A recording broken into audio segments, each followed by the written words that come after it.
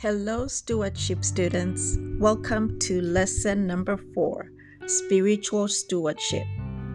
Spirituality means different things to different people. For me as a Christian, it's about my personal relationship with God. That is where I find my joy and peace and where I feel whole. Spending time with God is a privilege that we get to do, not an obligation or a chore or something that we have to do. Let's go to 2 Peter 1 verse 3 to 8. Well, let me start at verse 2.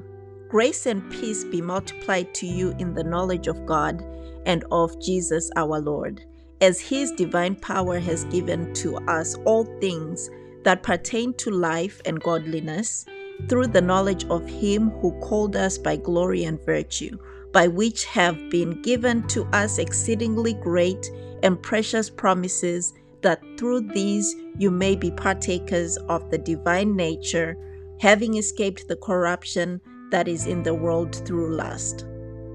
But also for this very reason, giving all diligence, add to your faith virtue, to virtue knowledge, to knowledge self-control, to self-control perseverance, to perseverance godliness, to godliness brotherly kindness, and to brotherly kindness love. For if these things are yours and abound, you will be neither barren nor unfruitful in the knowledge of our Lord Jesus Christ. So the main goals for this lesson are, number 1, to increase in our knowledge and understanding of God's word, and in turn understanding more of God's character. Number 2, for us to be repentant of our sins and to make a conscious effort to live godly lives. Obviously, we are not perfect, but we can surely strive to be more like Jesus. Number 3, we will learn to increase our trust and faith in God, learning to live a surrendered life by following Jesus' example. It's critical to ask the Holy Spirit to guide us and to help us in our daily walk with God.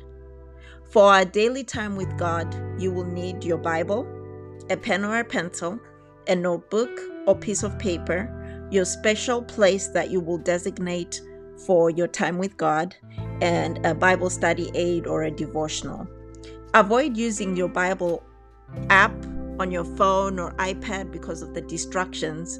It seems every time you make that time to spend with God, something always happens, whether it's a phone call or a text or whatever it is. So avoid using your phone.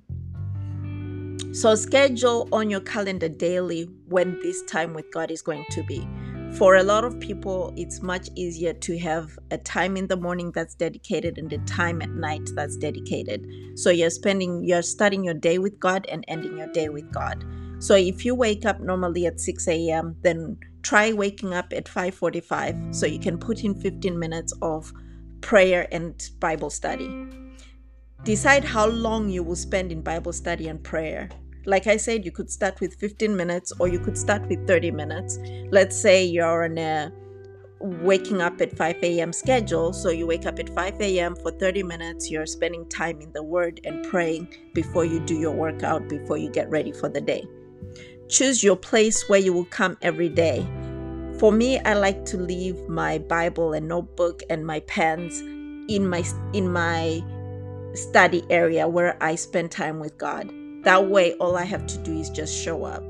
But it is something that I have to put on my calendar because it's a meeting that I cannot miss.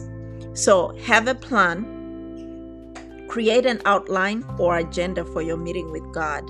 That way you won't be tempted to wander about aimlessly and end up not accomplishing anything. We have so many resources, so at times you get overwhelmed with what you need to use for your Bible study time.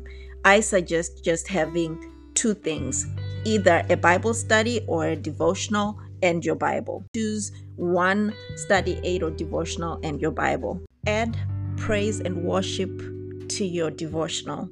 You could have praise and worship music playing in the background, or you can do that in the beginning before your devotional or at the end, whatever works for you. Journaling is also a very important tool that you can add to your devotional time for you to reflect on what you have studied and what you got through your prayer sessions, and just write down your reflections. Now, the important thing is to be committed to your plan, but you have to be flexible, because sometimes, some days, things will not go as planned and you may have to shift your devotional time. It's okay, as long as you're having that daily time with God. I hope that you will not be in the same spiritual place that you are today, 3 months from now, 6 months from now, and even 12 months from now. May we grow to be more like Jesus every day. Now head on over to the blog and download the worksheets for this lesson. Thank you guys. I really enjoy doing these worksheets with you guys, and I look forward to the next lesson.